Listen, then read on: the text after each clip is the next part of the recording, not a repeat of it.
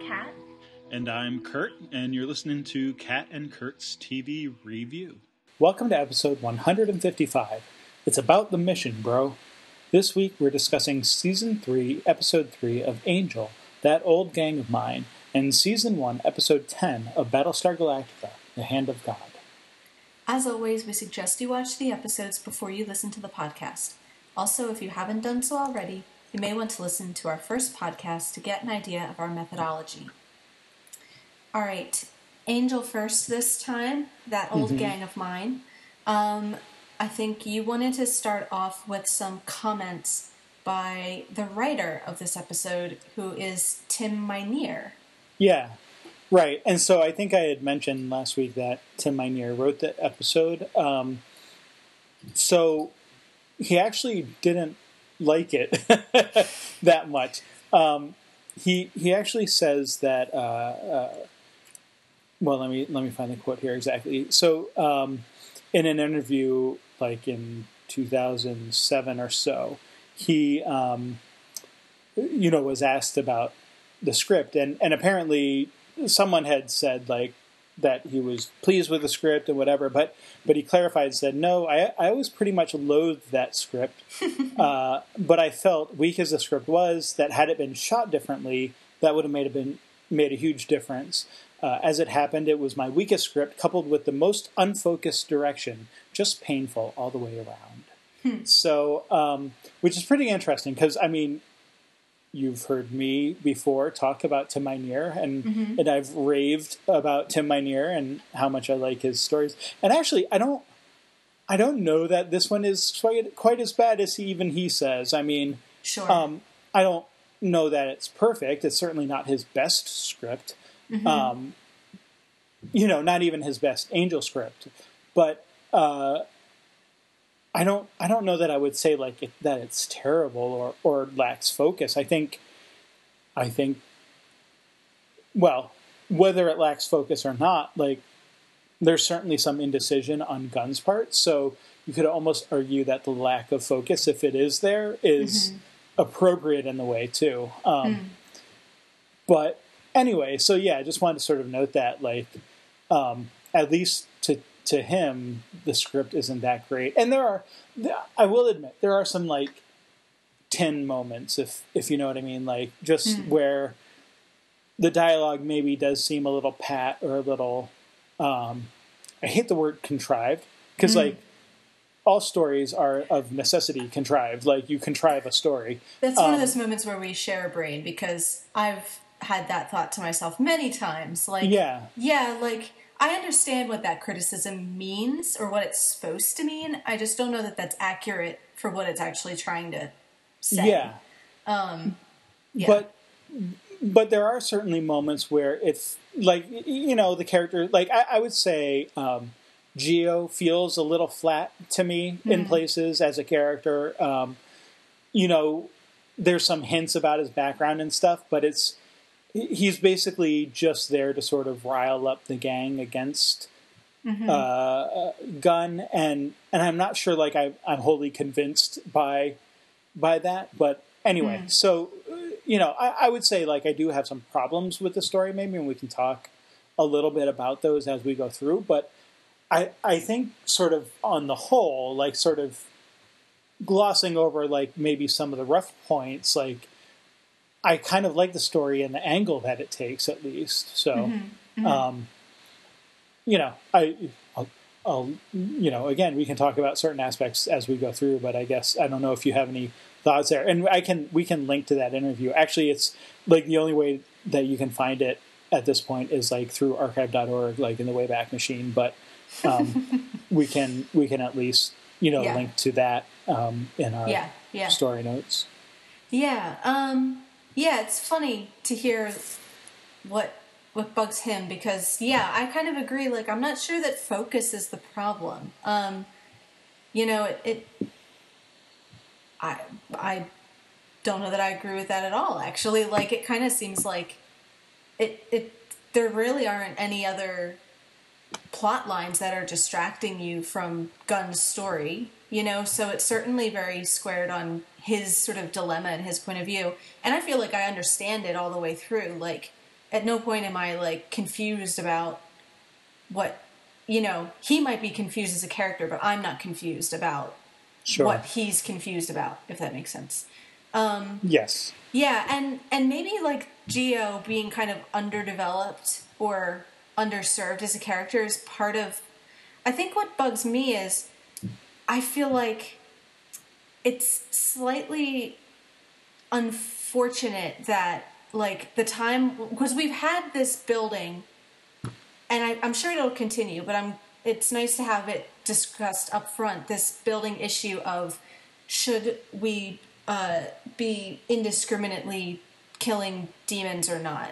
Right. And we've had, in Buffy, but definitely in Angel, I think, this has been, with Doyle, and then even more so with Lorne, this has been an ongoing question. And so it's nice to have that out in the open. And like, all right, this is an issue that we need to talk about. I think the part that holds me back is I feel like it's unfortunate that, like, that becomes the plot point when you're also dealing with Gunn and his crew. Because, to me, I find a lot of unfortunate, like, racial undertones in this. Like, it kind of bugs me that, like, all right, really, like, when you want to talk about racism against demons, it's going to be the mostly black crew that's, like, being racist against them. Like, that just feels unfortunate to me. I'm sure that wasn't intentional, you know, but, like, I'm not 100% sure it's not. I mean, well, and in which case, then there's some wrist slapping to be had. You know, when you have, like, you know, the mostly black street crew who are now armed with heavy weaponry bursting in and holding everyone hostage and, like, going after people based on their, you know, their race, magical or otherwise,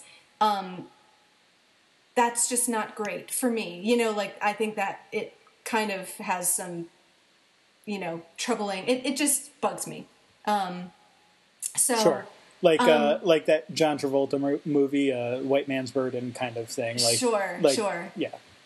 Yeah, like, it really, if you want to make a point about magical racism, I don't know that it serves you to have the bad guys be black. Like, like, it's just, you know. Well, and I agree. Like, it feels like they clearly had other black actors and stuff. So it's like, it's the mostly black group, you know, against, like, the mostly white group and demons. You know what I mean? So, like, a little more diversity sort of all around would be, would have been a better, maybe, sort of thing. And I don't mind that, like, Gunn's crew are mostly, you know, black actors, like that.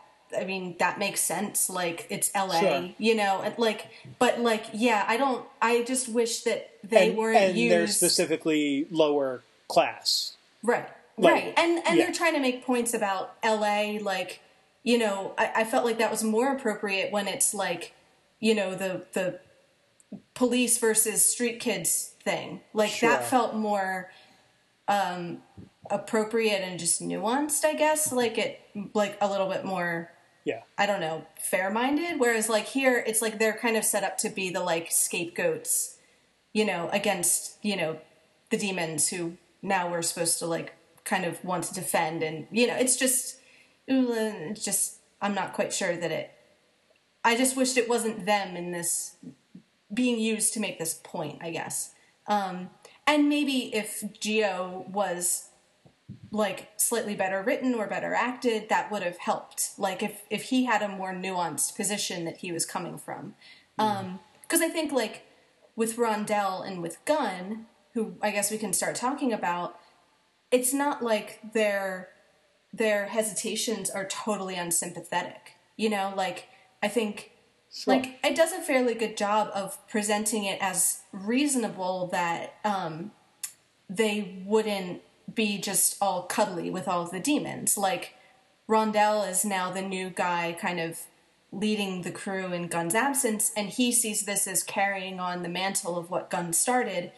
And as far as he's concerned, all demons, as far as he knows, I think, all demons are just out there trying to kill humans. And so there's not that moral conflict with him. Like, I don't think it's necessarily occurred to him that there's, like, a moral conflict there. And he's being led and pushed around by Geo, who's a more, kind of, I don't know, aggressive personality and everything. Sure. And, like, with Gunn, I think it does a pretty good job of showing, like, Gunn's conflict about that. So, like, yeah, he's responding to these murders and stuff, and he's kind of puzzled as to why, Angel and Wesley are even looking into this at all, which could seem callous, except that, when there's that moment when he kind of says, like, all right, if we find a demon hunter, are we going to, like, thank it or kill it? And Wesley's like, I don't know. Which, like, Sure. seems like a legitimate question, like, from the point of view of, Yeah. it's our, like, Buffy's a vampire slayer. Angel is, like, and his team are out there, like, defending humanity against demons. Exactly when did we cross that line into becoming defenders of demons as Right. well as people? And that's, like, I think that's been a gradual progression. So that's an interesting question to ask, I think. And it's not, so, like, you bring up Buffy, too. Like, I feel like we had that conversation between her and Faith, right? Like, Faith was like, kill everything, and not just kill everything, but actively go out seeking things to kill. Mm-hmm. Whereas Buffy was like, we should only really be worrying about the things that are going out and killing other people. Like, the demon that's selling books and trying to get out of town doesn't, like, I'm not worried about him. I'm not going to cry over him necessarily, but I'm not, like, worried about him. I don't enough to, like, kill him and hunt him down and stuff. Mm-hmm. Whereas Faith was like, a demon's a demon, they'd all need to die. And I do feel like this is in some ways like a continuation, like you said, of that same sort of conversation. I think from a writing perspective, one of the things that bugs me too about, like you commented on Wesley's sort of, I don't know, response to, are we going to, kill it or thank it? Mm-hmm. Like, there could have even just been like another line or two of explanation there of, the fact, the reason we're looking into it isn't because we necessarily care about the demons who are killed, even though, like, we know Merle was mostly harmless and, like, even helped in some ways. But, it's not so much that, like, there's something going around killing demons, but it's that we don't know what it is. Mm-hmm. And that, it might be killing demons, which means, okay, it could be on our side, but it could also not be on our side. Mm-hmm. And, like, just that like, the reason we're investigating isn't because it's killing demons. It's because we need to figure out what it is. Like, I feel like maybe that's implied in a few places, but it's not ever really stated. And like, that's a sort of explanation where, Gunn might say, oh, okay, well, so we're not necessarily doing this for the demons. We're doing it to make sure whatever's killing the demons doesn't start killing humans too. Yeah. Or maybe it has been killing humans too all along. We just need to know one way or the other, and then assess from there, like, what we need to do next. Like, I feel like that would have been a fairly simple explanation to sort of would have, like, saved everyone a lot of trouble. Yeah, just like whatever. Yeah. And then you could deal with, once they find out that it's, Gunn's old gang, then you could deal with that fact. And it doesn't, it takes on a different sort of tone. It's not like, I don't know, just, you could even have it play out the same way where it's like, okay, they're still hunting places and they found a nest, which turns out to be Caritas. And, like, you can still have that kind of stuff, but it, I think, shifts the tone even a little bit slightly more away from, like, what you were saying with regard to, maybe the racial undertones and stuff. It becomes more, I don't know what the explanation I'm trying to think of is, but it's not, given that explanation of why they're going after it, then it becomes like, oh, okay, it was you guys doing this all along. Let's talk about why you're doing this, rather than, and maybe they still would have been obtuse and threatening, Sure. and Geo would have been his same old self. But at least then, like, Gunn would have already sort of been. I don't know. Maybe I'm just trying to rewrite it so that Gunn is kind of less of a jerk in those moments, or not a Sure. jerk even. Sure. Maybe that's not even the right way to say it, but less of a. Yeah. I don't know. Whatever. But Yeah. It, to jump ahead to the end, there was something similar that occurred to me too, of one of those moments of like, one more line of dialogue would have like saved everybody a lot of pain here, and maybe this undercuts the point of the episode, which maybe gets to Tim Meinier's criticism of it as unfocused, of not quite honing in on what it wants to say. But the part when Wesley kind of chews him out at the end and gives his ultimatum, and like, where he kind of seems to be sympathetic for a minute, and then it turns, and it's, if you ever do this again, that's it. Like, zero tolerance, reaction to that. That, and earlier when he's so betrayed that Gunn didn't tell him this, I really just wanted Gunn to say, like, I was gonna tell you, like, I was literally on my way here to tell you, like, yeah, sure. like, I guess he hems and haws on it a little bit, but, like, not really. All he does is, like, take the Arrowhead to go find out for sure if it really was them, and then he pretty much goes straight to the bar to talk to Wesley about it, and he gets interrupted by the whole thing. Right. So I kind of feel like, and also, in Gunn's defense, he doesn't realize that it's the entire crew at first. Like, he thinks it's one, Geo and maybe like a rogue or two. Like, right. Like, he doesn't know that it's the entire group. So when he finds that out, that's when he decides to go look for Wesley and them. So yeah, you're right. Like, they're, and like, I get, maybe that is the kind of unfocus of the script, because I get why it ends that way for the, like, they want there to be this kind of chilly ending between Wesley and Gunn, but I don't know if the story totally justifies it. Like, I don't know that Gunn does enough to betray that trust, to really earn that, that kind of, like, message from Wesley. Like, maybe Wesley thinks it's earned, but I don't know that. I wish Gunn would defend himself a little bit more, and So like, I feel like I get what I think. Like, we're on the same page as far as what the story is kind of doing in terms of the character development. Maybe there's just a few places where the writing isn't as strong as it normally is from Tim Minear, and I feel like this is the least Tim Minear-y of the episodes we've had from him so far, and maybe that's why. Sure. Is that an adjective I can use? I mean, it works. Like, and maybe, like, the fact that it doesn't play to those strengths, like it doesn't do the stuff, like, we have come to associate him with, like, these kind of backstory explorations and histories and non-linear, like, structures and all that kind of stuff that he really likes to do. And maybe this is a case of, like, the story is maybe a little more straightforward than what is really suitable for the kind of stories that he's interested in telling and everything.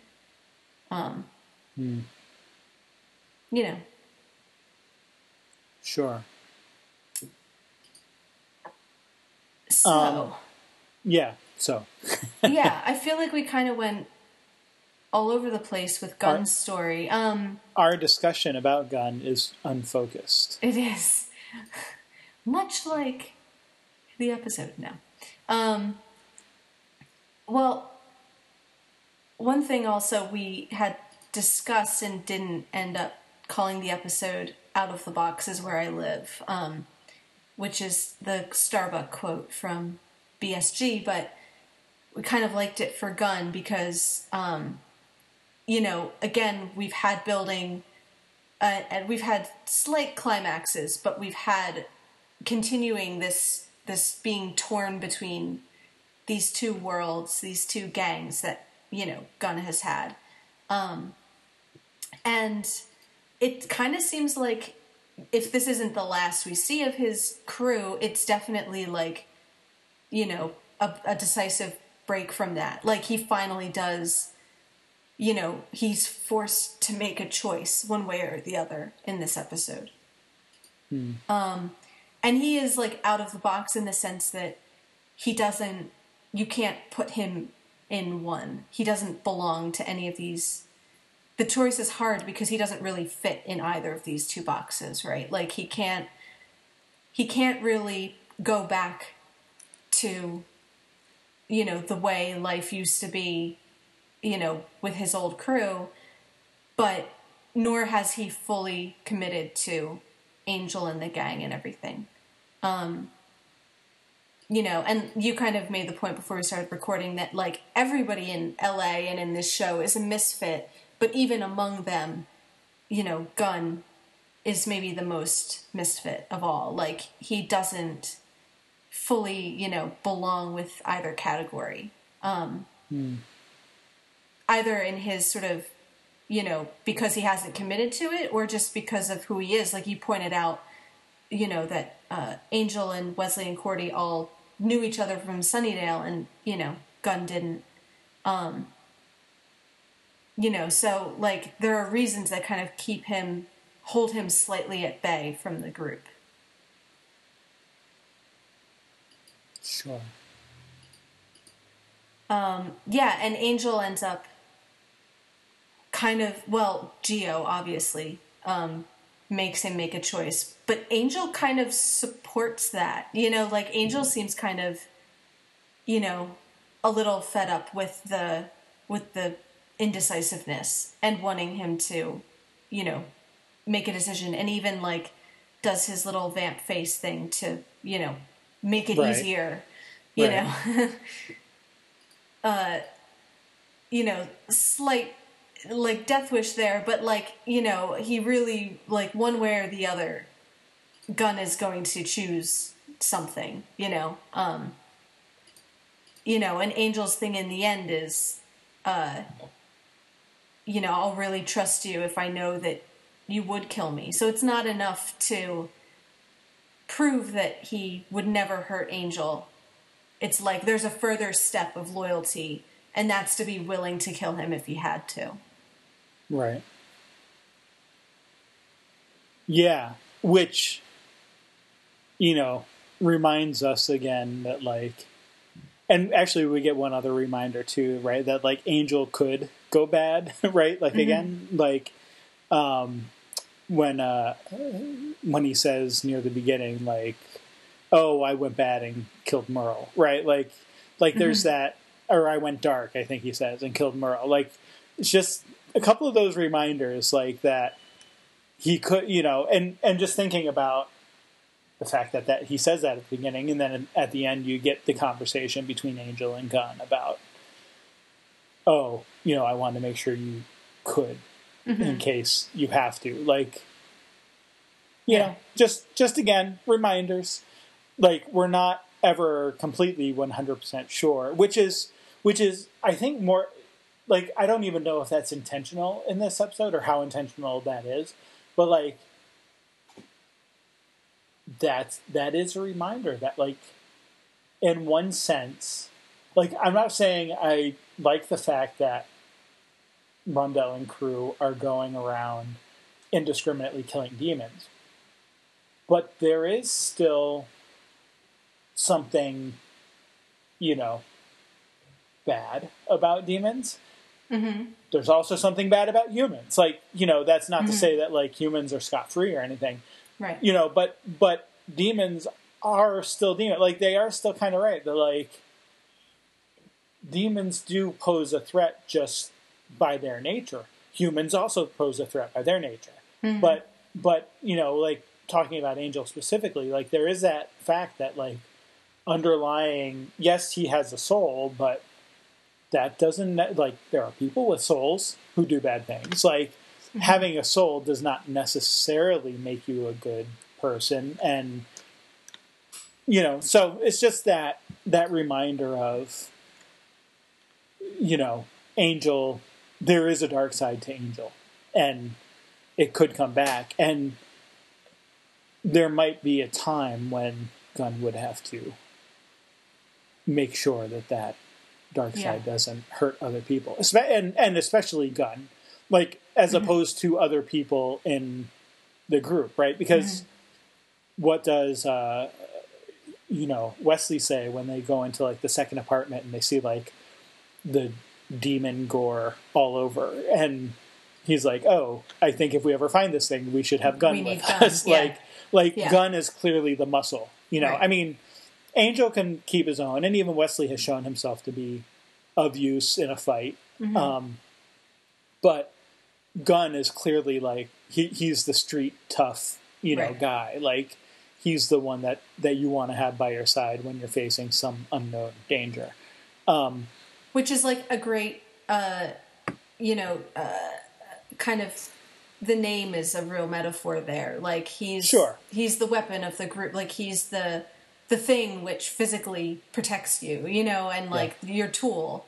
And I don't think, not in the sense of they're using him that way. Like I think he obviously brings more to the group than just as a tool and as a weapon. But that kind of, physical power is sort of implied in the name, I think.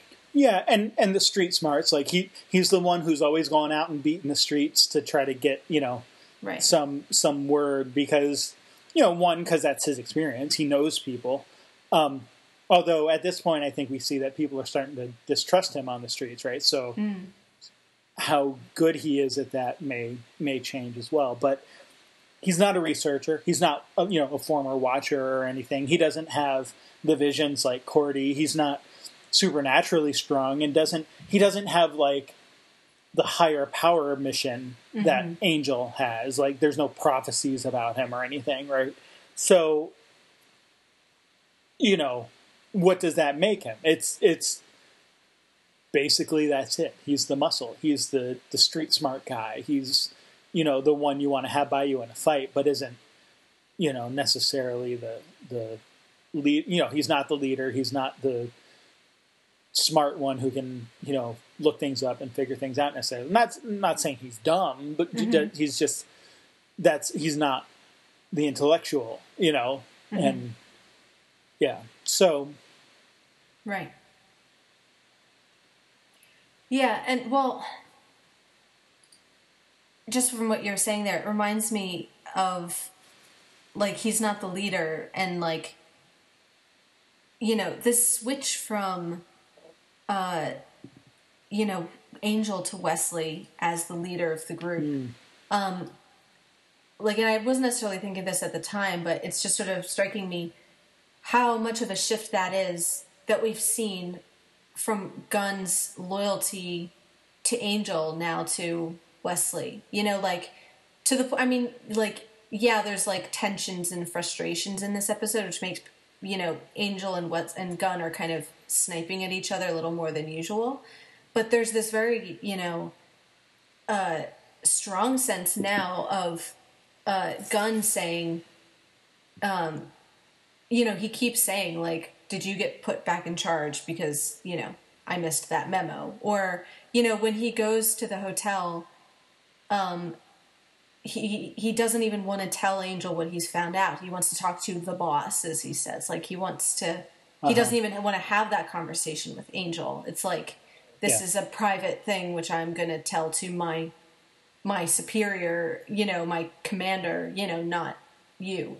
So, like, there's like personal issues kind of underlaying that, but like how different that was from when their relationship first started, when like Gunn sort of had respect for Angel, like wary, but had, wary respect for Angel, and kind of treated Wesley like the complete incompetent, like I'm thinking of when he's like throwing crystal balls around for like, for Wesley to catch. Like that was their relationship, was, he kind of teased him as like this sort of geeky, goofy, sidekick.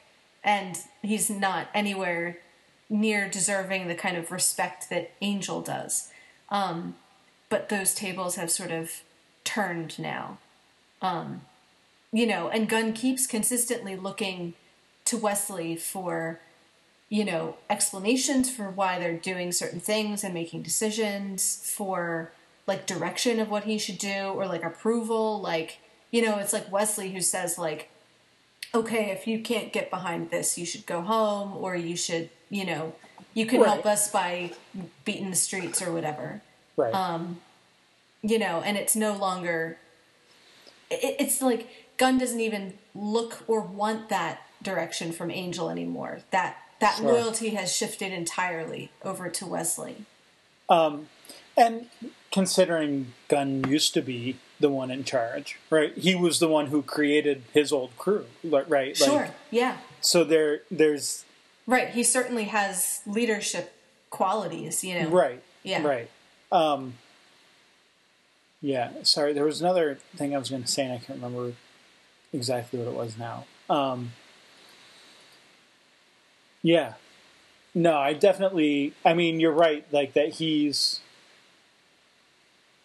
well, okay, so I agree with you, that he's certainly not saying that he's looking to Angel, but this is what I was going to say, I just remembered.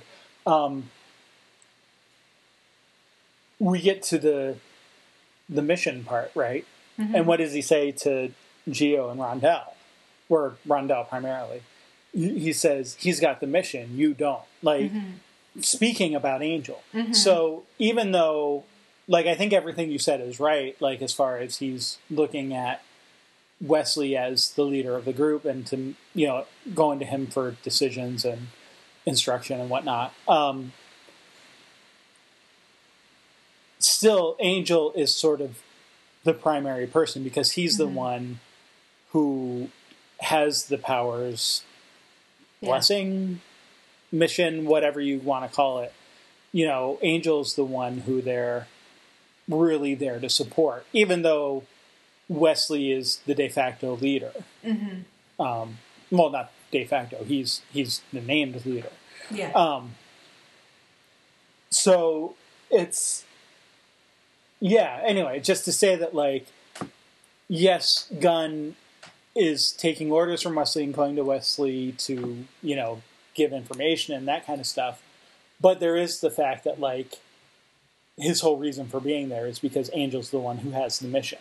And, sure. And you get the sense, and this is why I personally liked the title that we chose, slightly over the one we didn't choose, that it's about the mission, bro.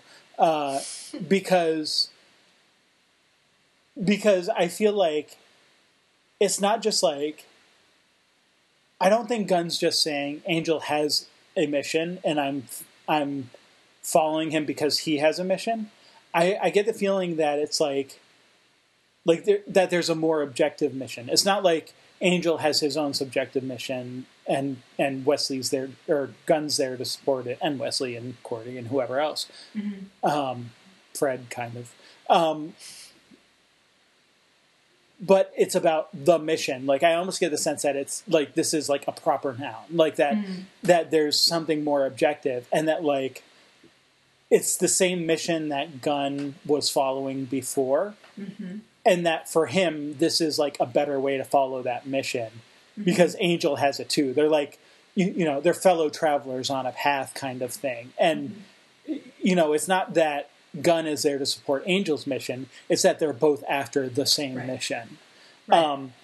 And that Rondell should be, and maybe was when he was following Gunn on that mission, but now he's lost sight of it. He's whatever the mission is, however Gunn defines that, because he seems to be the one who's like worried about that at this point, right? Like, he keeps talking about the mission, but we don't actually get what the mission is. We get what it's not. It's not indiscriminately killing demons. Yeah.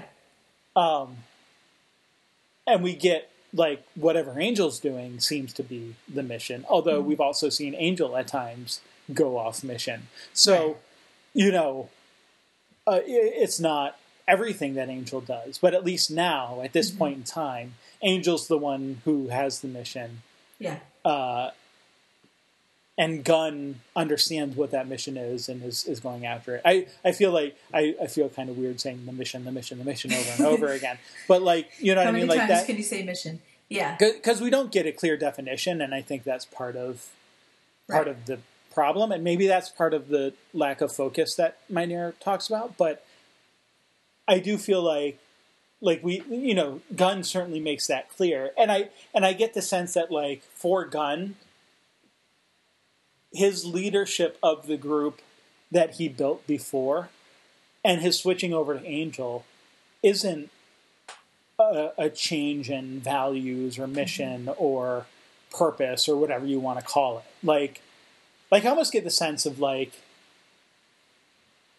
this might be a stretch, but think of like political parties that change over like decades, and like their platforms change and this and that change. And like over time you get like maybe members who switch from one party to another. But like when you look at like what they believe, maybe that has never really changed. It's just that like the people who support them have changed and what they call themselves has changed a bit. And so they identify with different groups of people maybe than they used to, but it's not like they don't have the tribal loyalty, right? It's not that like I'm loyal to this group because it's this group. They have the more ideological loyalty of I used to be in that group because at a certain time they believe this particular thing. And I'm struggling because I'm really trying not to mention one particular party over another. Like, like I think it goes both ways. Like I feel like it's probably happened in both directions. And so, it's not so much about like, I have loyalty to a party or to a group or, tribe of people per se, but it's that I have a loyalty to an idea.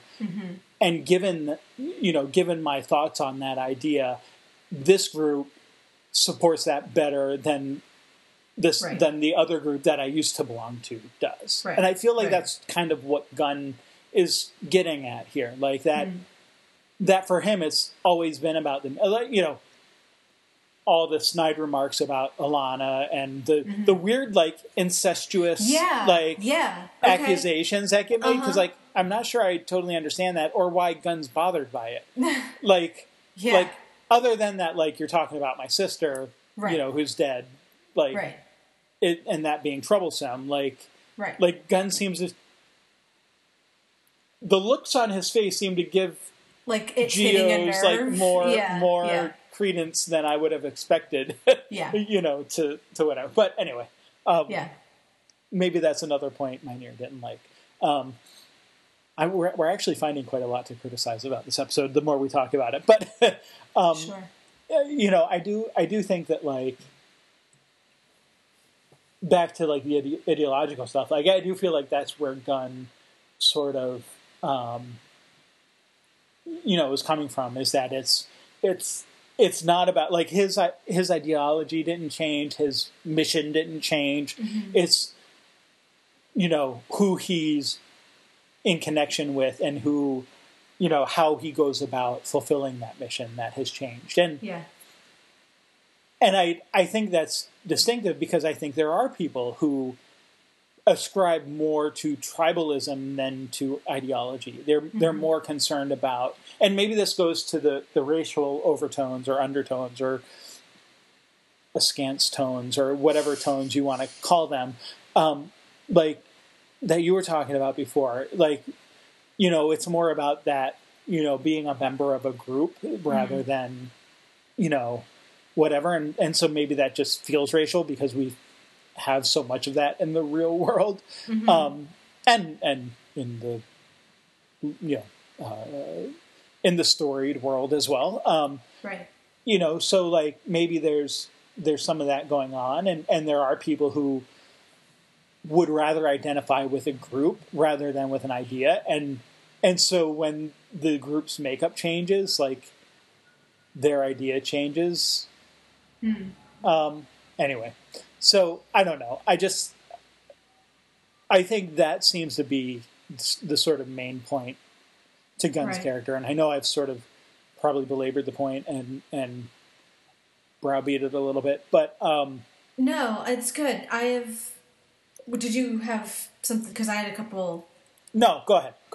So, like, I think two things that makes me think. One is, like, I think that makes sense, and that makes it even more interesting that, like, as you said, yes, Angel is still the central focus of Gunn's loyalty, but that makes it even more interesting that Angel's not the leader, because Angel's importance is weirdly kind of separate from Angel himself. Like, if it's about the larger mission and him having touch with these, like, you know, higher beings and purposes and, like, you know, the greater good, that doesn't have much to do with, like, with Angel, or it doesn't seem to have much to do with Angel himself, like, what he believes, what choices he makes. Like, yes, he can make bad choices and go off the mission, so he has the capability of doing that. It's not like what Angel says is gospel.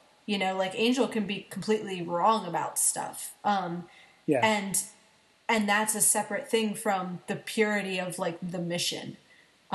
So Gunn kind of being more loyal to, you know, the mission and what that represents rather than every decision Angel makes, which is why Angel's not the leader anymore. You know, so he can be the sort of subject of their, you know, kind of purpose without actually being, like, the head of it, if that makes sense. So, like, I think that's, like, not really a conflict to say, like, you know, in some ways, like, yeah, Angel is kind of the figurehead, but, like, Wesley's the one actually, like, calling the shots. Right. And also, from, like, Gunn's point of view, that makes me think that, like, you know, I feel like Wesley's thing at the end, which struck me as quite harsh and cold, like, ooh, you know, like, that surprised me to have that kind of,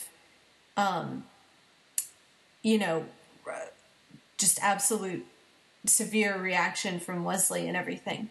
Sure. And it seems like, maybe you have a different perspective, but it seems like what Wesley's saying is loyalty to the group, or the party, as you call it, is foremost. You know, that, like, whatever you do, I can't let anyone compromise the others. We have to be loyal to each other. And anybody that betrays that is to be, you know, expelled from the group, because that's a breach of trust.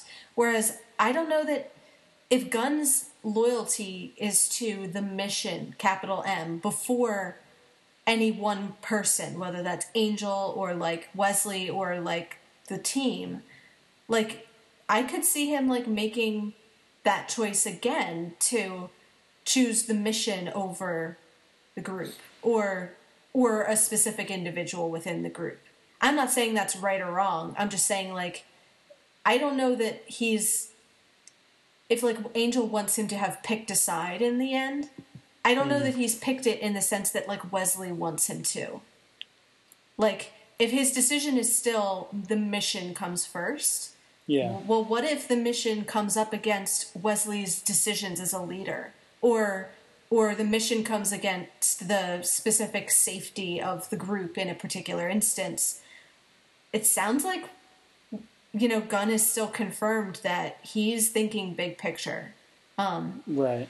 You know, and I mean, I think they all are to a certain extent, but, like, it seemed like Wesley really wanted to emphasize the personal loyalty at the end there, rather than, like, loyalty to the idea or, you know,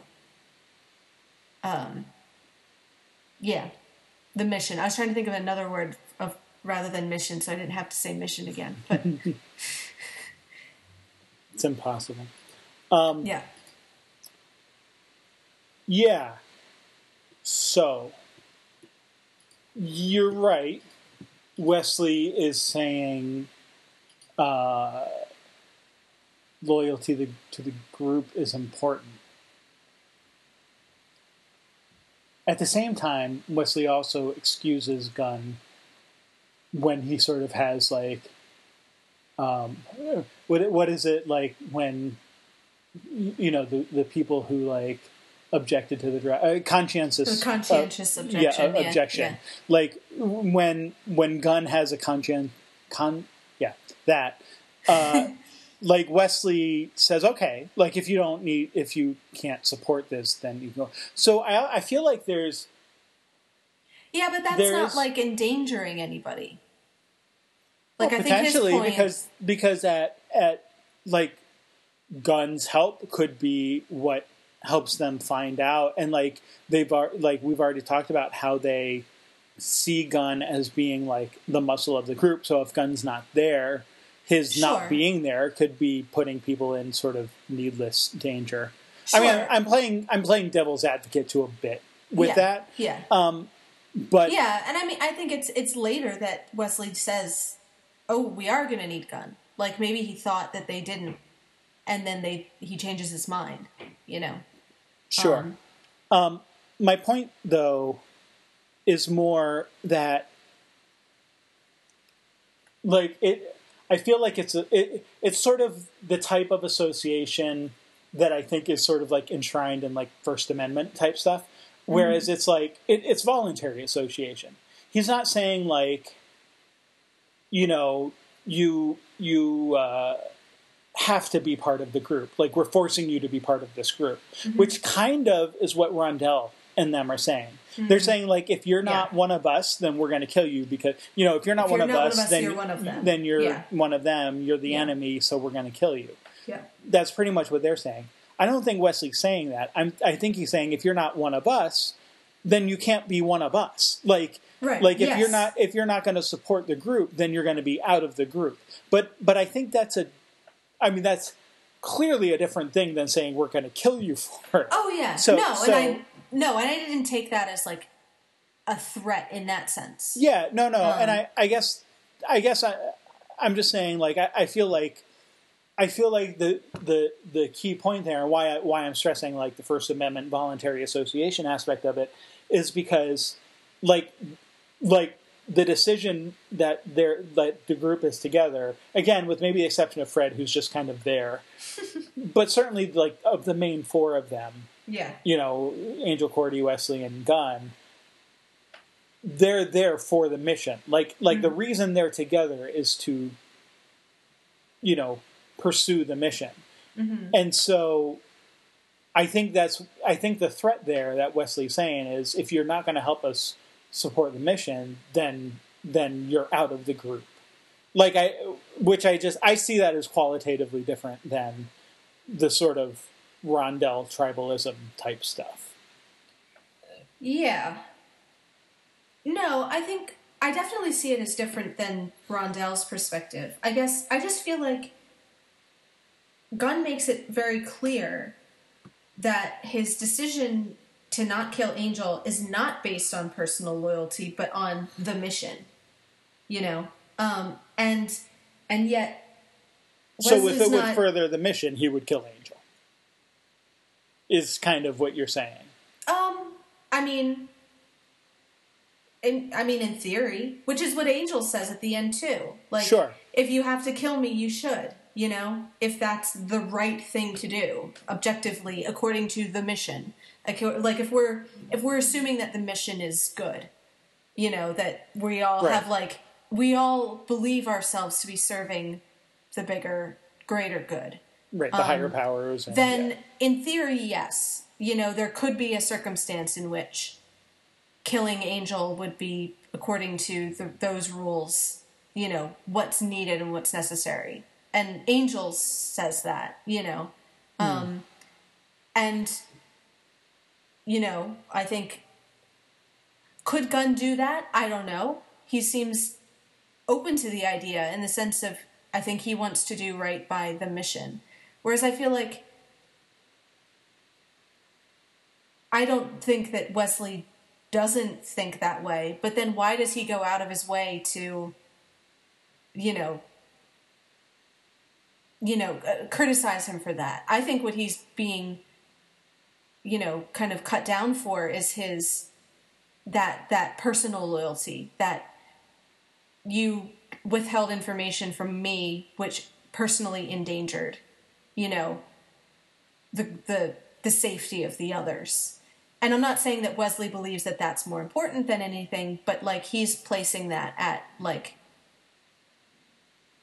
a higher, like, he's making sure that Gunn also sees the importance of that as well, I guess. And it's hard because I'm not saying that Wesley doesn't care about the mission, and I'm not saying that Gunn doesn't have personal loyalty. Like, obviously, I think Sure. both of them have both of those things, but I think there's there's just, Wesley wants to make sure they're on the same page, and I'm not sure that they totally are, is all I'm saying. Like, I think Gunn, still there's that sense of, there's, the mission above all. But Sure. I don't necessarily disagree with that. And part of it is we'll just have to see where it goes, but Yeah. We shall.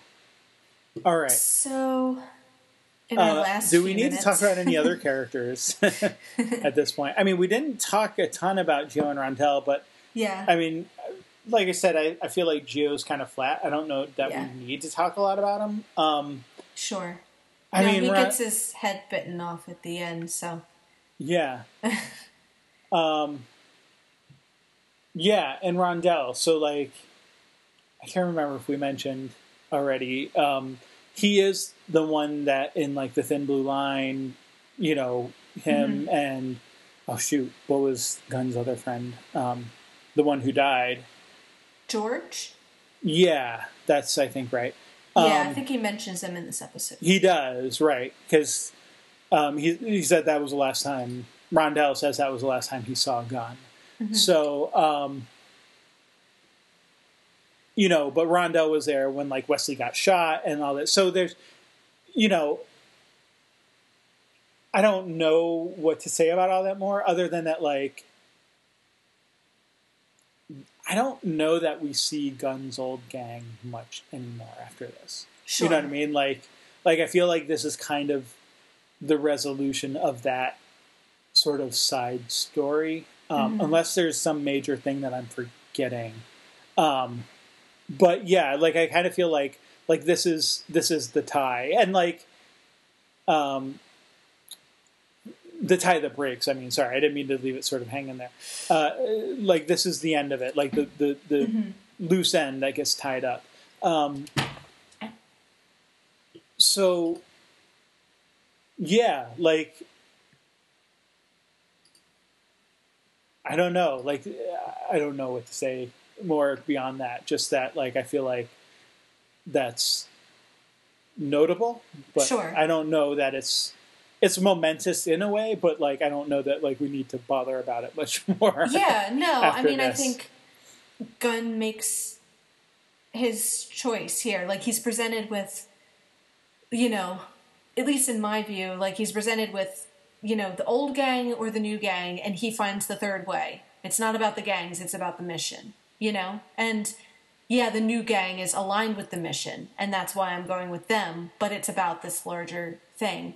And so at that point, the need for the old gang, I think, sort of, diminishes. So that doesn't really... I mean, they seem to kind of part on okay terms. Like, Gio dies, so that's the end of that conflict. And, like, I think Rondell, for the bad things he does, was mostly misguided more than anything else. Like, it doesn't seem like he was a violent weirdo like Gio was. Like, he thought he was doing the right thing and was sort of maybe led astray by Gio.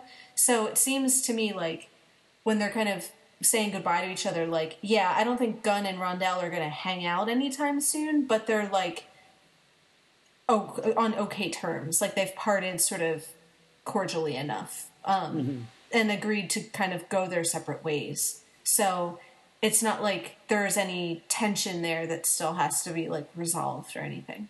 Sure. So yeah, it doesn't, I think that makes sense that they kind of start to fade out from the story and everything. Of the other characters, I mean, I feel like the ones I really just want to make sure we talk about for a few minutes is Cordy and Fred. So, Sure. Unless there's anything else in particular. So, yeah, we get Cordy kind of awkwardly trying to reach out to Fred. She's not quite sure how to relate to her. They really, are, very different from each other personally. And, you can see them not knowing exactly how to approach the other one. But Cordy kind of making an effort to, take her under her wing. And, like, at the end, I think genuinely feeling protective of her, like, not wanting to leave, like, okay, if I have to go, then Fred's going to come with me. Like, she doesn't want to leave her behind, Yeah. in Caritas. So she may not quite understand Fred, but she certainly cares about her, I think.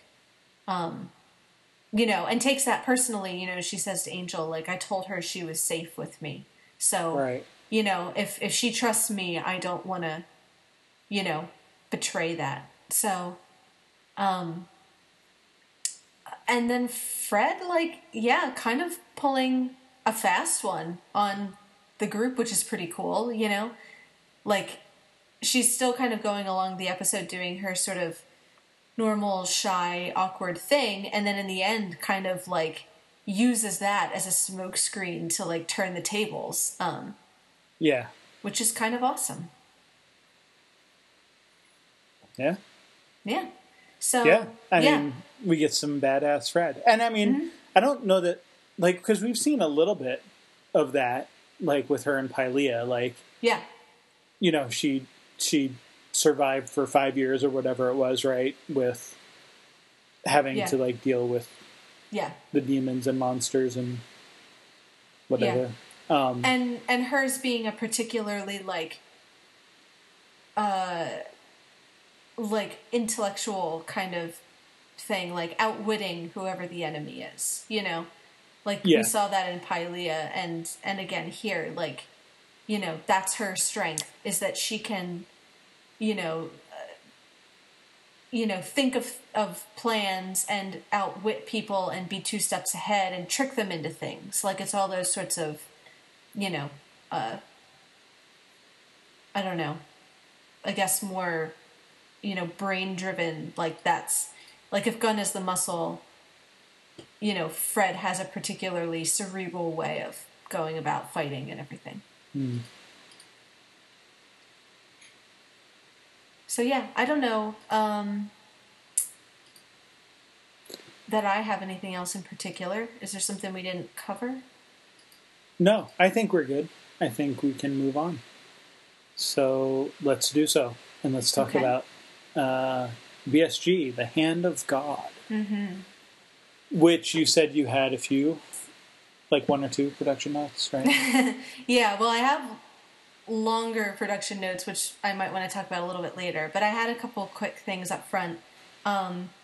Just wanted to note that this episode had a Emmy nomination for special effects, which it did not win because the pilot of Lost was the same year. But obviously this is a big spaceship battle episode, so, a nice showcase for the effects. And wanted to note the writers are Bradley Thompson and David Weddle, who wrote Act of Contrition. And I also had a couple quotes from Ron Moore from the commentary for this episode, which I think is interesting. So the quote is that we often refer to this episode as the Big Mac because it's sort of fast food. It's like, here's the guilty pleasure. Let's go out and blow stuff up. Let's have some fun. Let's do a war story. Let's sort of get back to the roots of what the show is about. It's an honest episode. it's a Big Mac, but sometimes Big Macs are really good and they taste really great. You just have to be sure that you make them well. And he kind of also talked about how hard it is to get like big celebratory endings to work really well, especially when you have like a dark, gritty drama like this. And this is maybe the first episode that, and one of the few episodes of this series that ends on a really big, like, high note.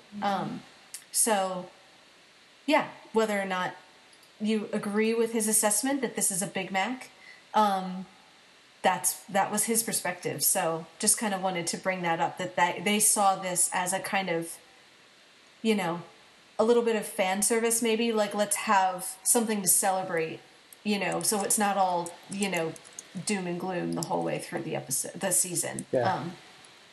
So yeah. Uh-huh. So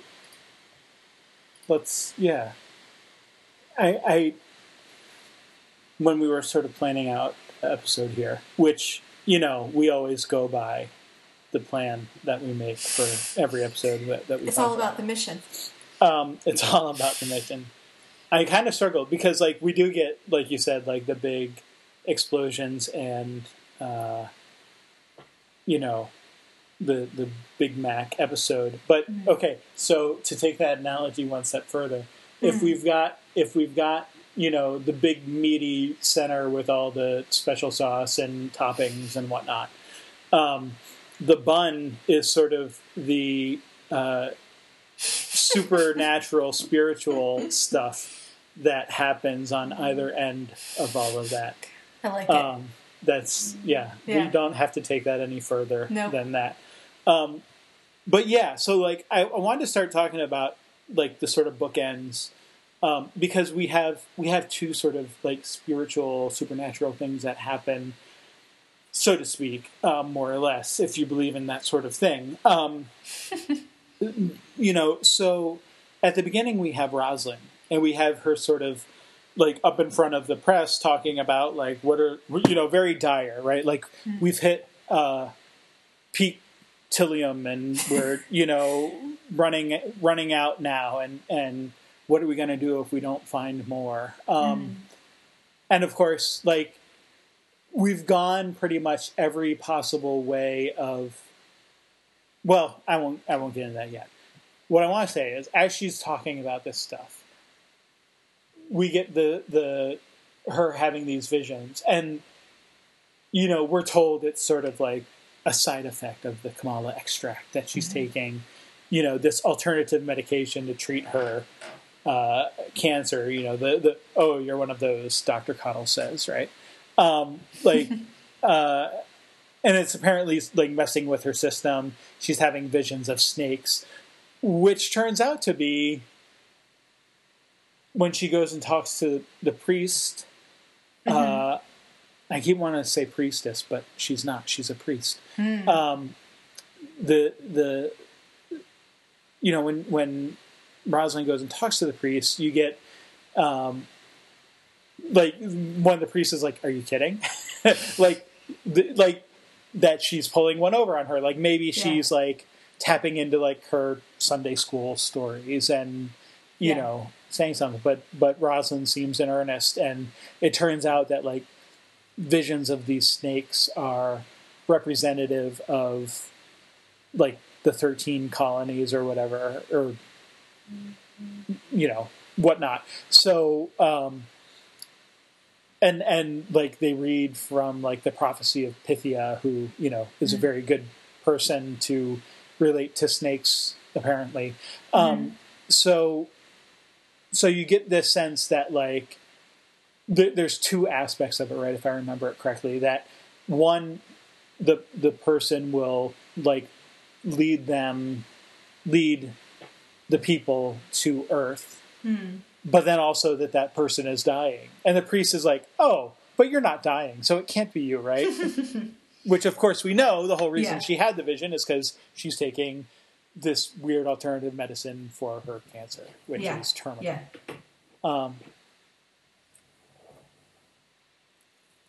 So anyway, Sorry, go ahead.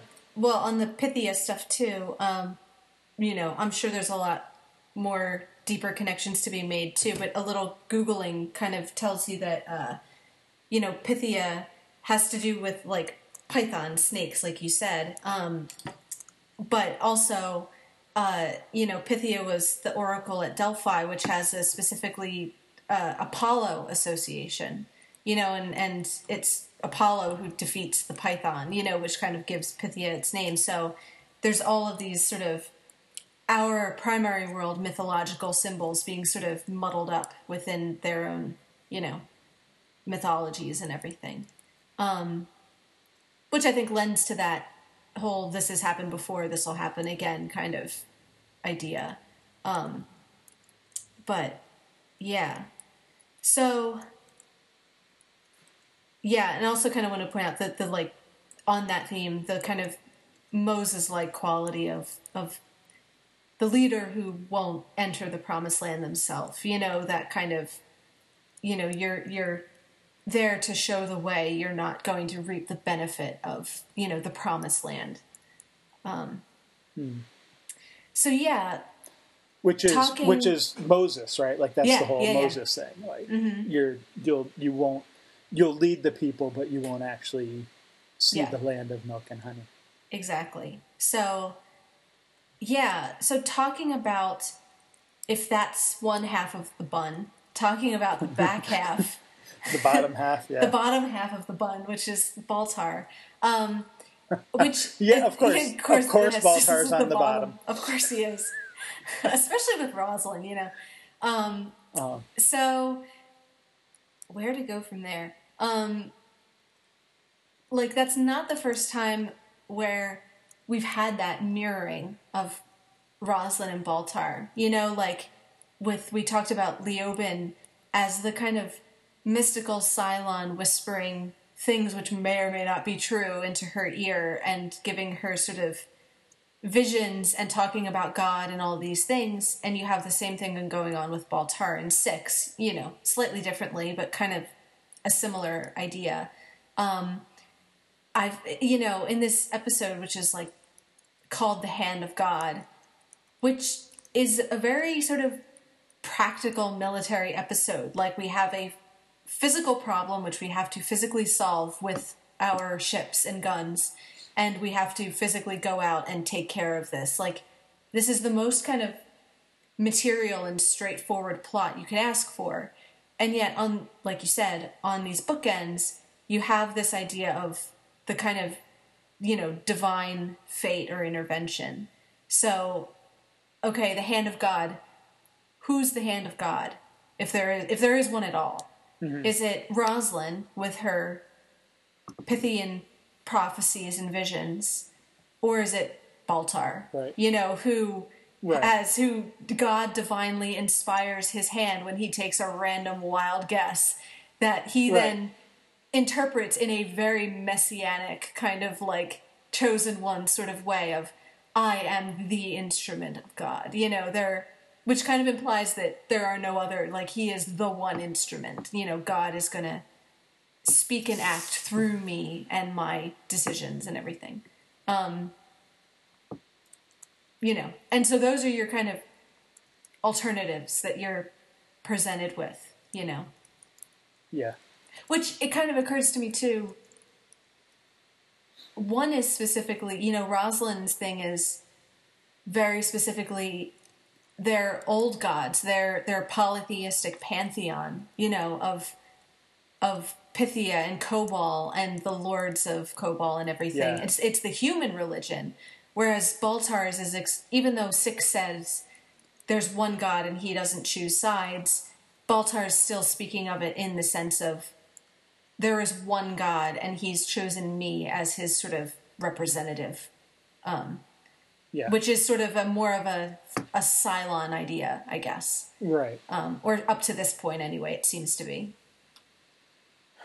Yeah. Well, right. Like the sort of official, like, if not like official religion, but like the sort of popularly accepted and sort of like the, state acknowledged religion anyway is like you know, the Lords of Kobol and all of that. But and like the monotheistic religion of the Cylons is sort of the new,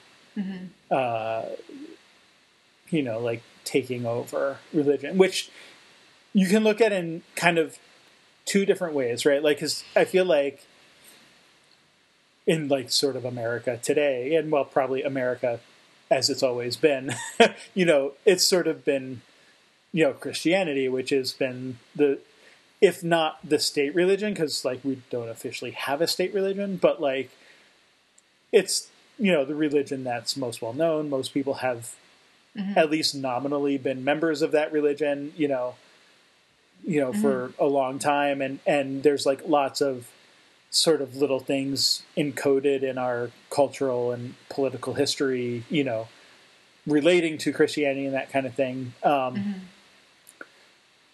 But like, if you look at it sort of going back a long time ago, like to like Roman ages, you have more of like the pagan, like many gods kind of thing going on, which of course we have, or like, you know, Greek or whatever, like, you know, you have with like Apollo and later with like Athena and stuff like that. And the Lords of Kobol sort of seem to be, you know, like along those lines. And then you have like the monotheistic religion of Christianity sort of coming in. Well, I mean, you have Judaism and stuff too before that, but sort of being the sort of oddball, you know, thing coming in. So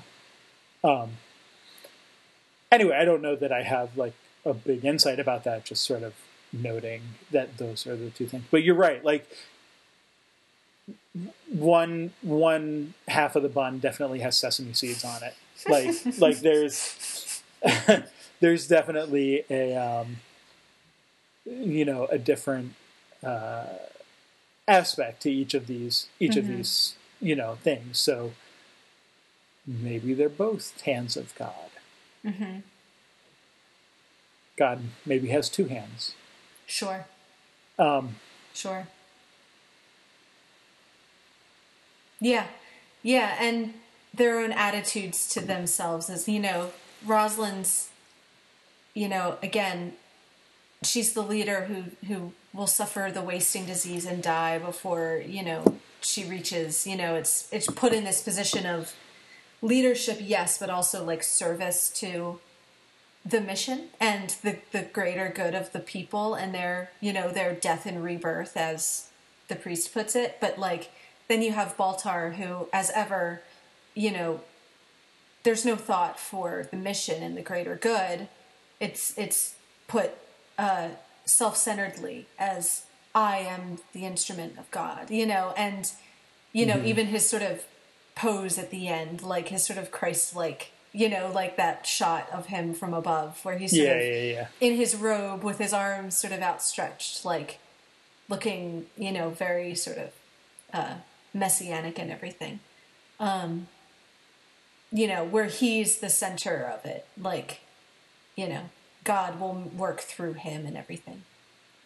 Although it's not that it doesn't have anything to do with the larger, you know, picture, because, you know, he kind of has to, he, after randomly picking the spot where they should bomb, it sort of hits him that if he guesses wrong, you know, that's it. You know, himself included, that is the end of humanity. So he certainly has a sense of the larger importance of, you know, his actions and everything, I think. Yeah. Even though I think his own inclusion in the extinction of humanity is kind of what puts it, you know, at the top more than anything else. Sure. So, all right. We've talked about the bun. Let's talk about the main contents of the Big Mac here. Pretty straightforward. So what I was going to say before, when I was talking about Rosalind, is that like we seem to be having like this escalating, or continuing, maybe not escalating, issues of like, struggles to manage and maintain resources, right? Like we've run out of water already. We've already worried to some degree, I think, about food, or maybe I'm wrong. Like we've worried about weapons and had to restock, weapons. Now, of course, fuel, right? Like we've got the fuels running out. So, which, okay, like that. On the one hand, like that's fine, but it's like I also feel like, okay, like let's talk about other things. Like at some point, like then, sure, the next resource related problem. Yeah. Like we know these are going to happen. You're in space. You're not like, you don't have like abundant resources around. So, but which I think, if my memory serves, is very specifically like a season 1 concern. Is not that it never comes up again, but there is a sense of that's something we have to deal with up front, and then we have other concerns sort of later. And you get like they say even in this episode, right? Like, isn't it like, yay, now we have fuel for 5 years? like we have plenty to go on from here on out. So that's kind of like the writer's way of saying, all right, we're not going to deal with this again. Like, this is going to last us through the rest of the series. Yeah, we've explained how they have enough fuel to keep going. Well, let's move on. I think they even later on. Sorry, I think later on they even specify that they have a ship that's like a refinery, so they can even keep like making like whatever supplies they have, they can keep refining and resupplying the ships with more fuel and everything. Right, and they don't even. Well, I think that becomes, so not to jump ahead too much, right? But doesn't that become like the contention, like the refinery ship gets like taken over? Yes, yeah, that does. Yeah, like the loss of that becomes a plot point later on. But yeah, like we don't have to, fuel might still be an issue if we get separated from each other, but no longer do we have to go out and search for asteroids to mine it. Like that sort of lasts us through the remainder of the story. So once we deal with that, we don't. Same thing with the water, I think. We never really have that same problem again. Right. Well, and like I think even in that episode, like they explained how like they're so efficient, like they can manage all of their recycling and everything. Like they actually lose very little water. And also like you got to wonder how much. I think we may have brought this up before. Like after they restocked their their ammunition supplies, like, and then they like expend like all this ammunition, like protecting the fleet as they're escaping from the Ragnar station, right? Like, it's like, how much ammunition can they actually store on like that Battlestar Galactica? Because they shoot off a lot of bullets and missiles. Yeah, no, and it's a tough line to walk, because on the one hand, you want them to address those kind of concerns of like, okay, how are they getting all this endless supplies of everything? But on the other hand, as you said, you can only do too many episodes of that before you start to say, all right, what other problems do we have? Like you start to, it's like, we're going to do the episode where we run out of this resource. And that can become like a tedious thing. So, it's a fine line. I feel like they do a pretty good job of like, that's a very important question in season 1, and less so as it goes on, as like the problems get bigger and deeper and morph slightly. It's not just about the practicality of how are we going to survive like out here, but we're still in those the halcyon days when our biggest problem was how are we going to get more fuel, like the days that they will look back on fondly and wish that was their biggest problem. Sure. I think another thing though so getting beyond sort of the Is that? I guess that's the MacGuffin, right? Like, I mean, the getting fuel is the MacGuffin, right? In Sure. this episode, but like getting beyond that specifically, there's also a sense here of like this is really the first tactical win against the Cylons, like, and like not just win, but like attack, like not like they've successfully defended themselves and then run away from Cylons before, but that's all they've been doing. Like they've only been running since the initial attack, and this is the first time where they actively, go up against the Cylons and like on the offensive to, take away their, to destroy their base so that they can achieve some strategic goal and they win. They're successful in that. Which seems significant. Like,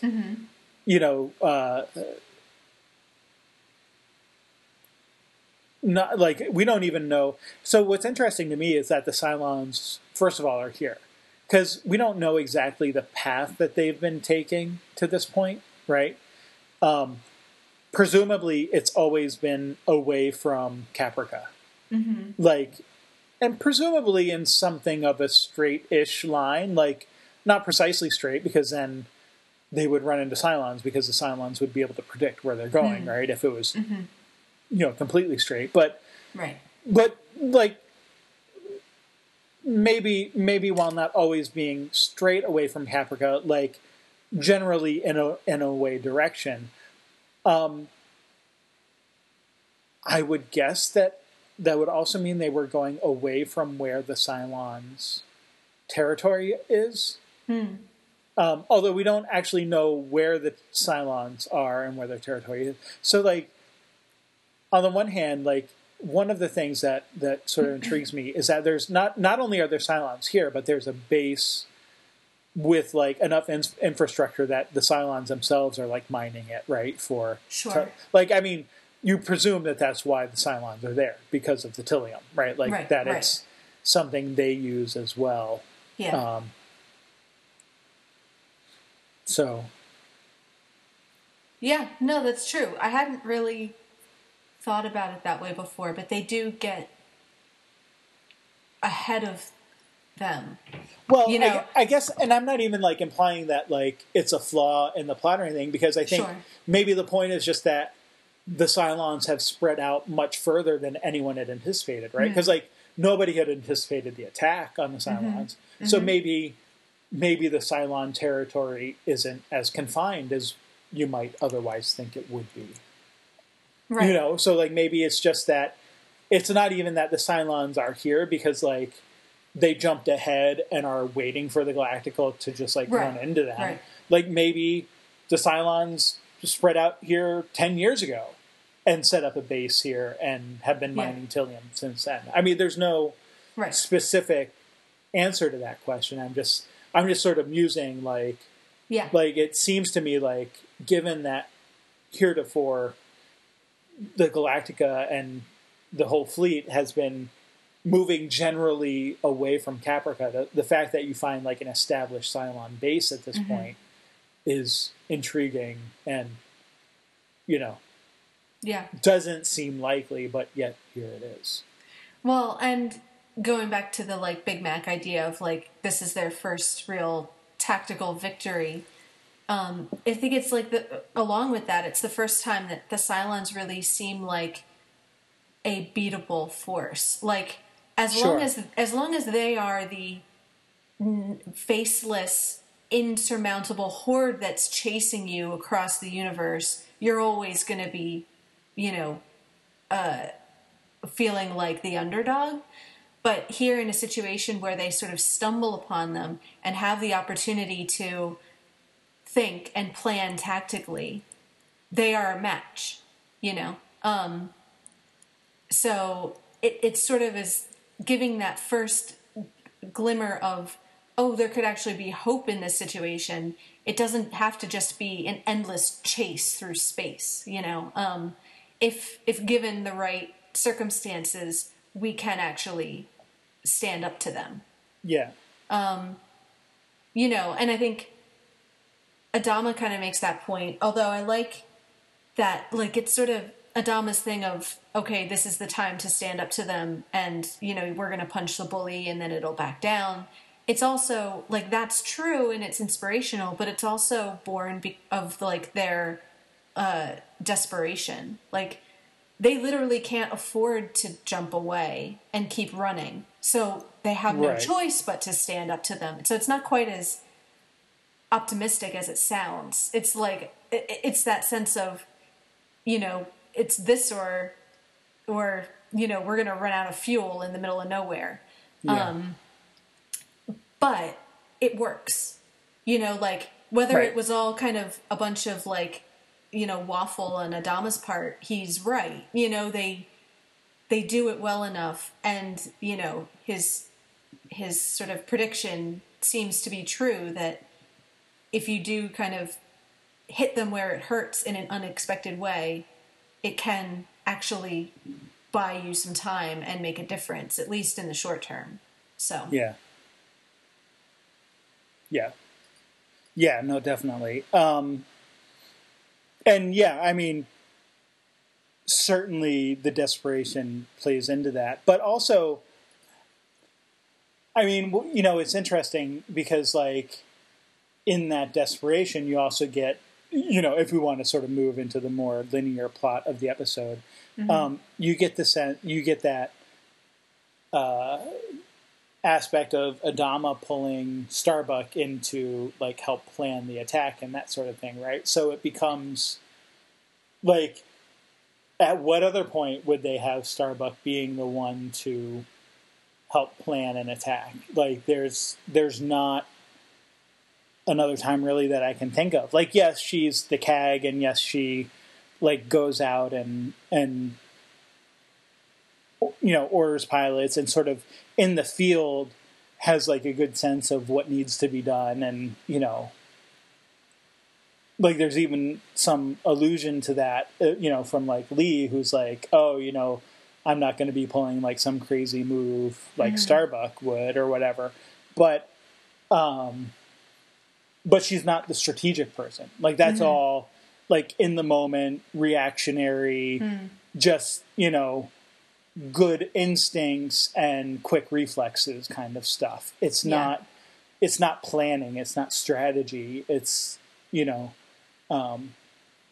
very different from all of that. So this seems like this is like, you know, new Lieutenant Thrace, who, you know, isn't battle ready. So she has to, like, sit back and, you know, think about things and let other people, like, not just think about things, but, like, plan things in such a way where you're actively putting other people in danger.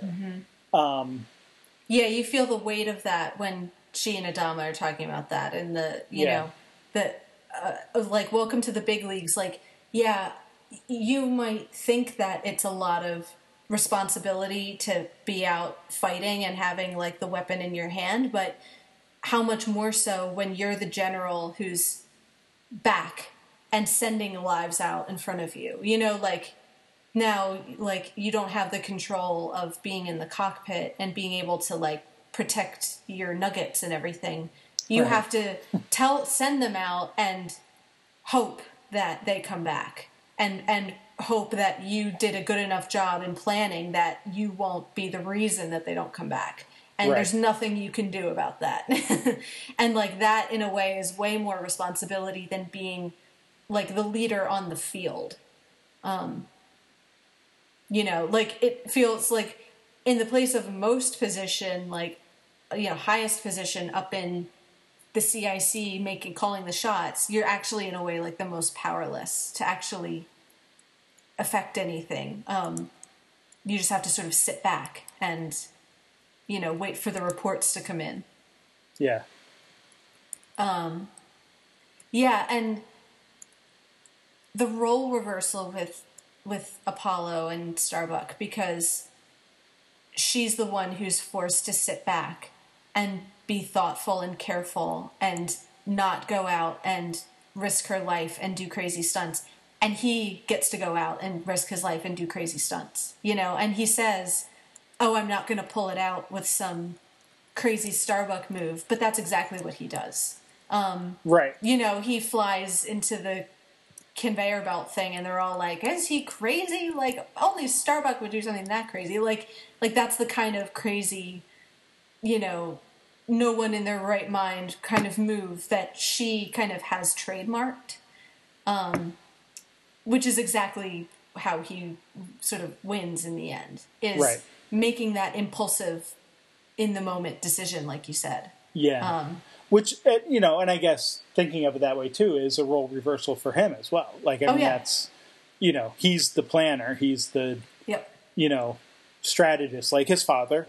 Mm-hmm. And not that they're bad pilots, they're not. By all accounts, they're both very good pilots. They're not Starbuck good. Right. Right. They're better than average, but they're not upper echelon, Mm-hmm. Yeah.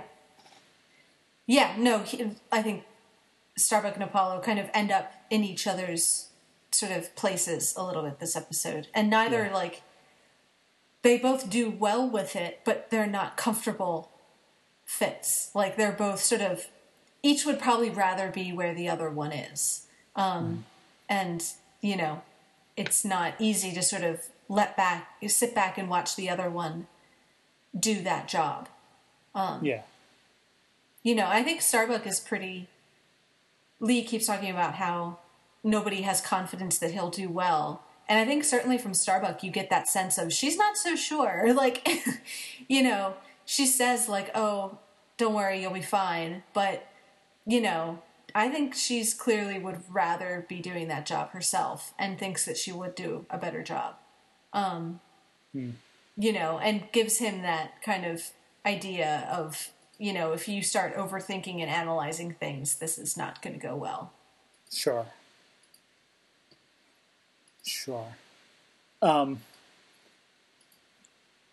Yeah. So, I mean, okay, so we get, hey, we need Tillium. Oh, hey, look, there's some Tillium. Oh, darn, there's some Cylons in the way. Oh, well, let's come up with a plan to defeat the Cylons. Oh, look, we had a backup plan to, overcome the plan we knew would fail. Mm-hmm. All the sort of twists in that. Like, we talked a little bit about, the potential for this type of episode, given sort of that it is a cheap and easy meal. Although McDonald's isn't that cheap these days either. Like, I feel like, but yeah, like the sort of fast food aspect of it. There is that sense of like, oh, it's like twist, and then maybe one twist too many. But we were talking sort of before we were this is maybe an example of, the surprisingness versus surprise that we've talked about before, the sort of C.S. Lewis distinctions there, where there's actually a story reason. And I want to talk a little bit about what the story reason might be. Like, on the one hand, so speaking specifically of the fake, the like, there's the planned fake out of like, oh, let's draw the Cylons away with these ships that we're going to have keeping their FTLs powered up, and then we'll attack from this other direction, and, all this kind of stuff. But then the Cylons, of course, figure that out pretty quickly and, like, ignore the ships, the freighters that they have sort of as the, sitting ducks, so to speak, and go after the fleet. And then, of course, the trick, again, the second trick is that those freighters actually aren't sitting ducks. They're full of Vipers as well. And so, they go, and that's what attacks the base and, ends up being the Cylons' downfall.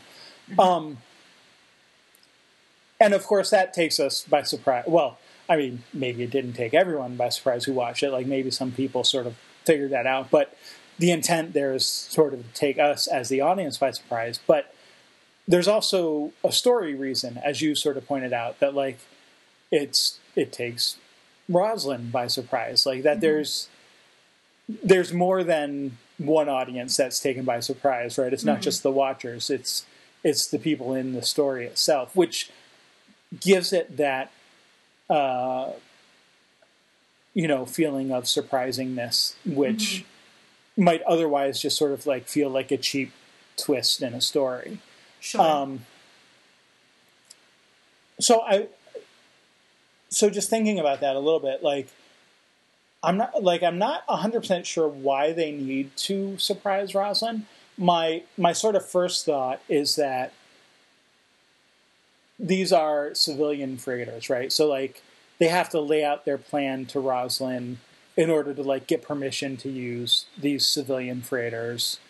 Although they're not really hers to like give. I guess they just commandeered them somehow or whatever. Like, yeah, like sure. Just because she's a president doesn't mean they're her freighters specific. Like this is still a democracy, not a dictatorship. But maybe through diplomacy, she's able to convince right. The people to give them for a good cause, kind of thing. Because again, we are in sort of dire straits and desperate situations here. So right. Yeah. So the idea here being that maybe they knew if they told Rosalind what was going on, that she wouldn't help them out. Like that if they told her the full plan, she wouldn't be approving of it, which is certainly possible. I don't know if there's another possible explanation. Do you have any thoughts there? To me, I feel like Cylon sabotage is still a possibility. Sure.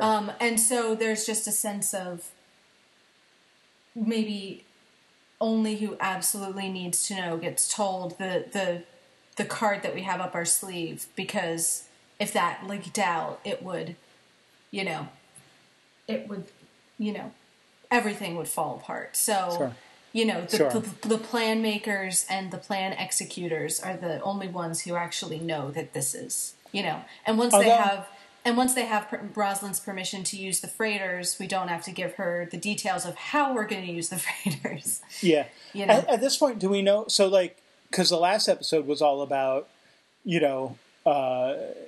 testing the highest level people to see if they're Cylons. Like, sure. Has that happened at this point? Like, can we assume? Can we assume at this point that they have, but yeah. At least a few days have gone by, right? Yeah. Like, I mean, I don't think we actually know that for sure. I would imagine that they have, but like, I think that could still make sense, even if we have tested people that,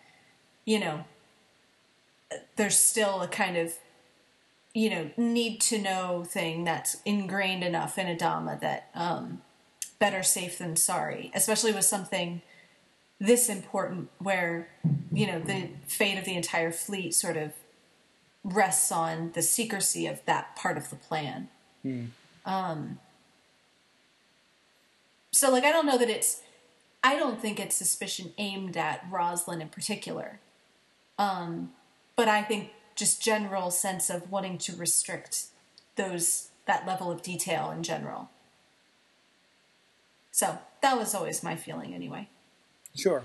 And it could be a combination of both those explanations. Right. Yeah. So I feel like, the twist is fine. Like I don't have a problem with it or anything, but just sort of wanted to talk through that a little bit because I do feel like if we're looking at this again as like a Big Mac episode, like that could be a criticism of like, hey, there's maybe one too many like twists. Like maybe it's a little too neat. But yeah, like I want to push back against his Big Mac statement a little bit, because Okay. I kind of feel like, yeah, it tastes good, but is that always, like, the Big Mac implication to me is that it's fast food, it's empty calories, it's not good for you. It might taste good, but, you know, it's not really nourishing. Sure. Whereas, you know, I don't, like, in a series that's kind of, as his thing implies, like, pretty very dark and grim and, like, harsh a lot of the time, I find an episode like this very nourishing, you know, like, in the sense of you need that release of tension every so often. And it's not just, if it's done well, it's not just like indulging in, like, you know, these fanciful, like, ideas, but actually a necessary bit of, you know, hope, I guess. Like, Sure. And release. Yeah.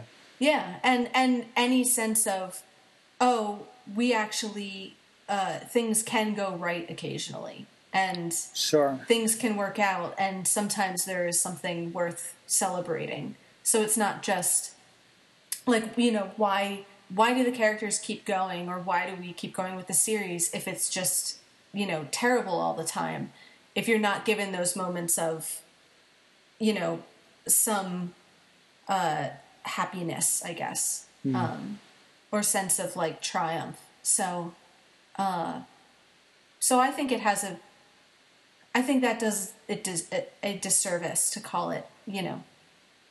I mean, I don't disagree that a Big Mac tastes good, but, like, I think this episode has more to offer than that kind of, like, suggests. Sure. Sure. Yeah, and I would agree with that. So basically, you're saying it's more about balance than Sure. Yeah, exactly. You know, saying that, like, one is good and one is bad or whatever. Yeah. Yeah, which I think, for me personally anyway, I always tend to like that. Like, you know, a variety is the spice of life, and that's what keeps you interested and invested. Is I think it's boring if anything is just the same every week, you know, and Sure. and it doesn't have to be 50-50, you know. I'm happy to let the show be very, very dark if occasionally we get a sense of why we're tuning in or why it's worth keeping going. Why do you even bother to keep fighting, you know? So giving you some sort of glimpse of those reasons, I think, is good, like, for the health of the show. Yeah. Yeah, definitely. So I know you wanted to talk a bit about the end specifically. Yeah, and I feel like that's a good transition to what I wanted to talk about. Because I really want, and I have some links which I'll include in the show notes, but I have some notes about the big musical cue, which they kind of set up sort of halfway through the episode when Adama gives Lee the lighter, and you hear the, you know, first of the, I forget if it's the bagpipes or some sort of Celtic, you know, wind instrument comes in, and then at the end, when they've won and they're all sort of celebrating with the champagne on the deck and everything, you get the full, you know, choral version with full kind of Celtic orchestra, and even, like, you know, vocals. You know, you get, like, people singing, you know, in Gaelic and everything in the background. Mm-hmm. So, one, I want to talk about it just because I think it's a really nice piece of music. And I mentioned, I think, when we started, that I wanted to point out the score by Bear McCreary when it was appropriate. So this is called Wander My Friends, also known as the Adama theme.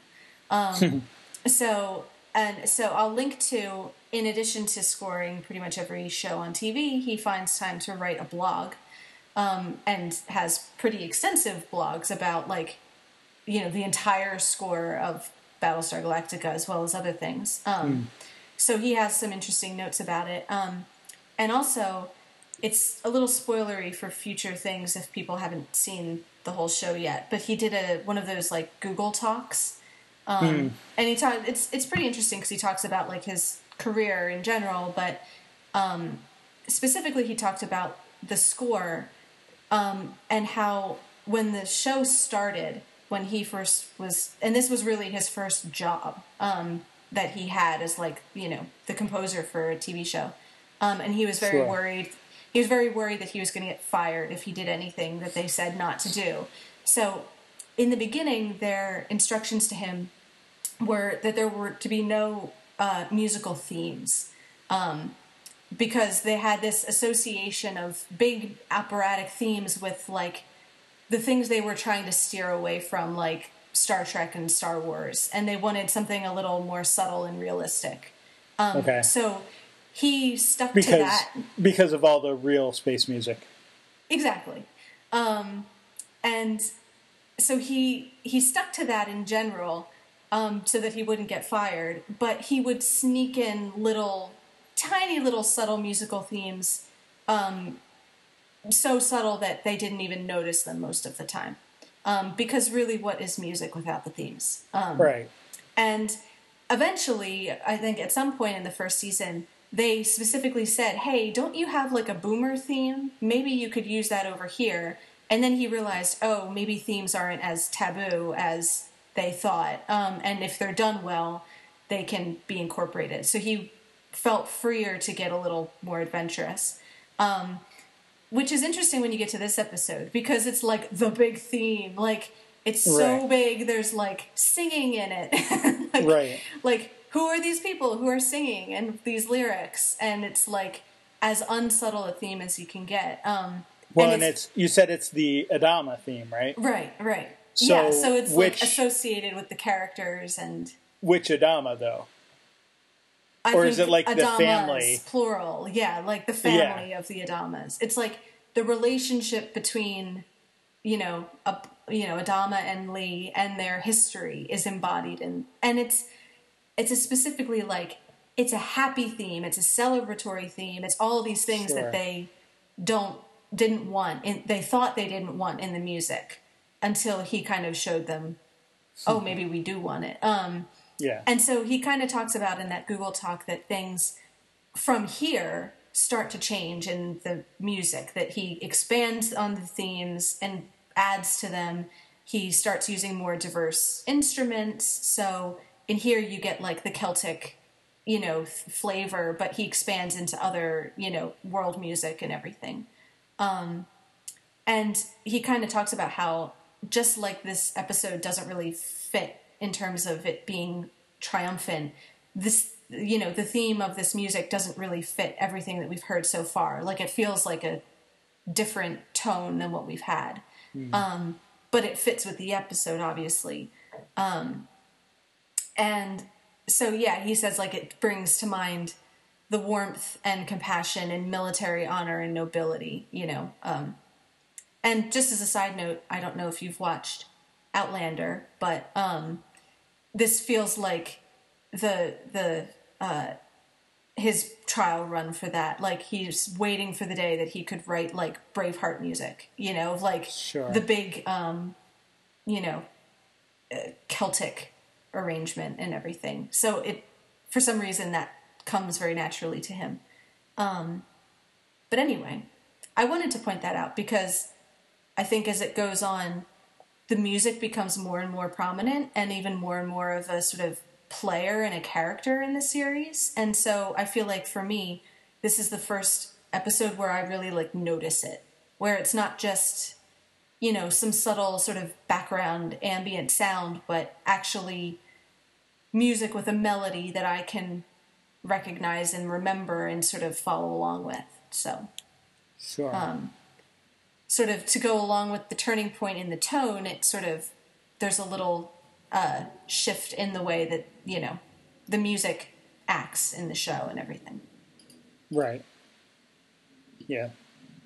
Yeah, no, that's definitely interesting. And, I mean, it's hard not to notice the music, but I certainly didn't know all of that. about it. So Yeah, well, cool. and if his blog, I recommend.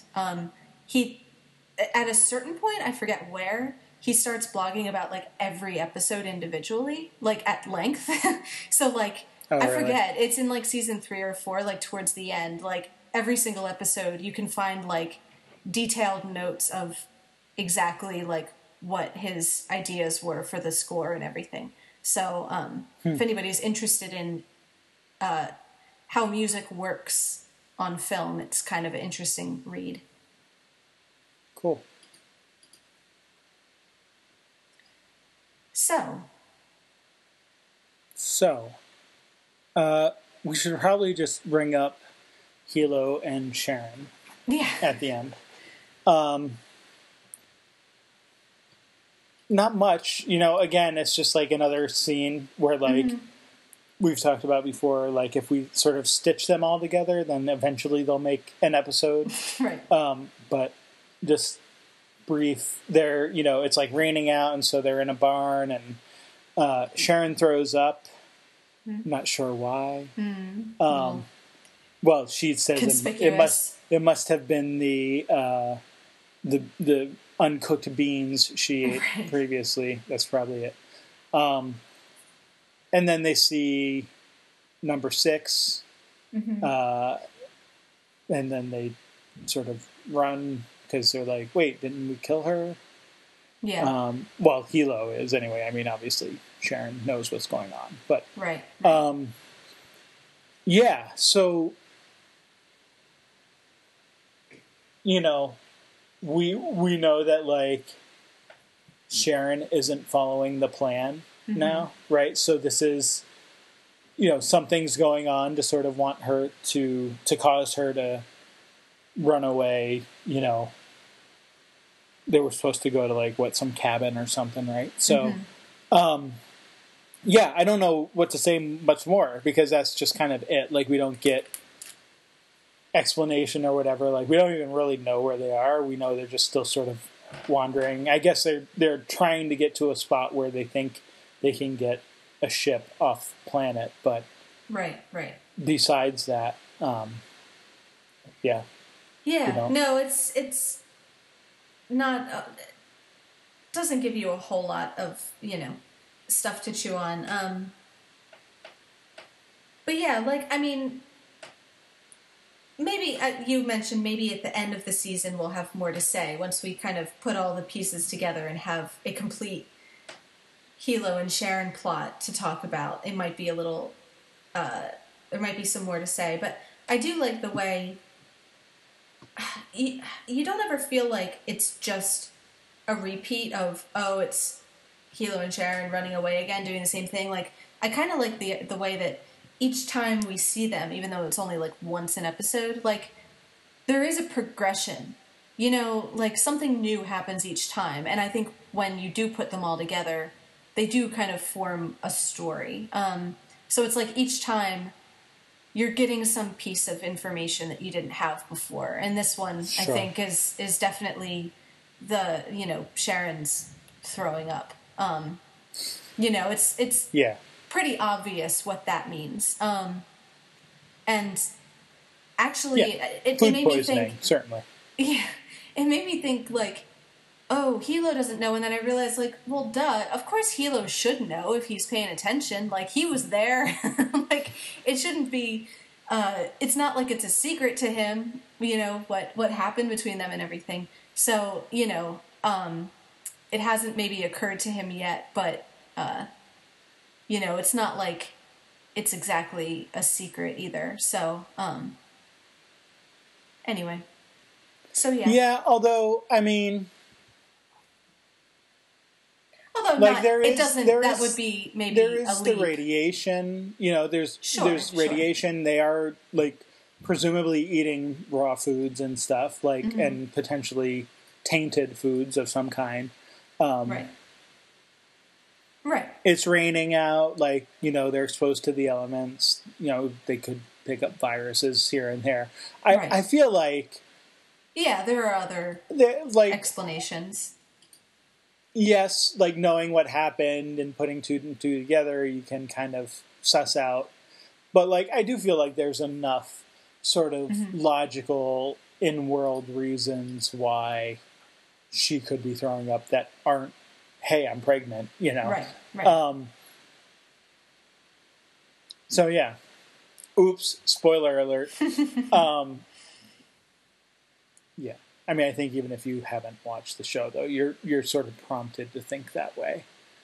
Yeah, well, and we do get shots of Sharon looking concerned in a way that implies it, even if Hilo doesn't see it. Sure. You know, you can kind of see that she's at least maybe only not really telling him the full truth. So, or at least she doesn't. That's what she thinks. So. Yeah, and also, no Cylon has ever been pregnant before, so like maybe she doesn't know what's going on. Right. It's true. Anyway. All right. Well, I think we have had our Big Mac, and now it's time to go let it digest for a while. But yeah, we'll be back with some more BSG next week, and some more Buffy. We'll get some. I think. Yep. Although yes, I'm double checking, and yes, it is I was going to say, like, I forget that, like, now we have this new order to contend with. So, yeah. But I believe, more Buffy next week. Yeah, and so we'll get to hear maybe her talk like more than a few words this time around. So, or maybe not. You never know. All right. See you then.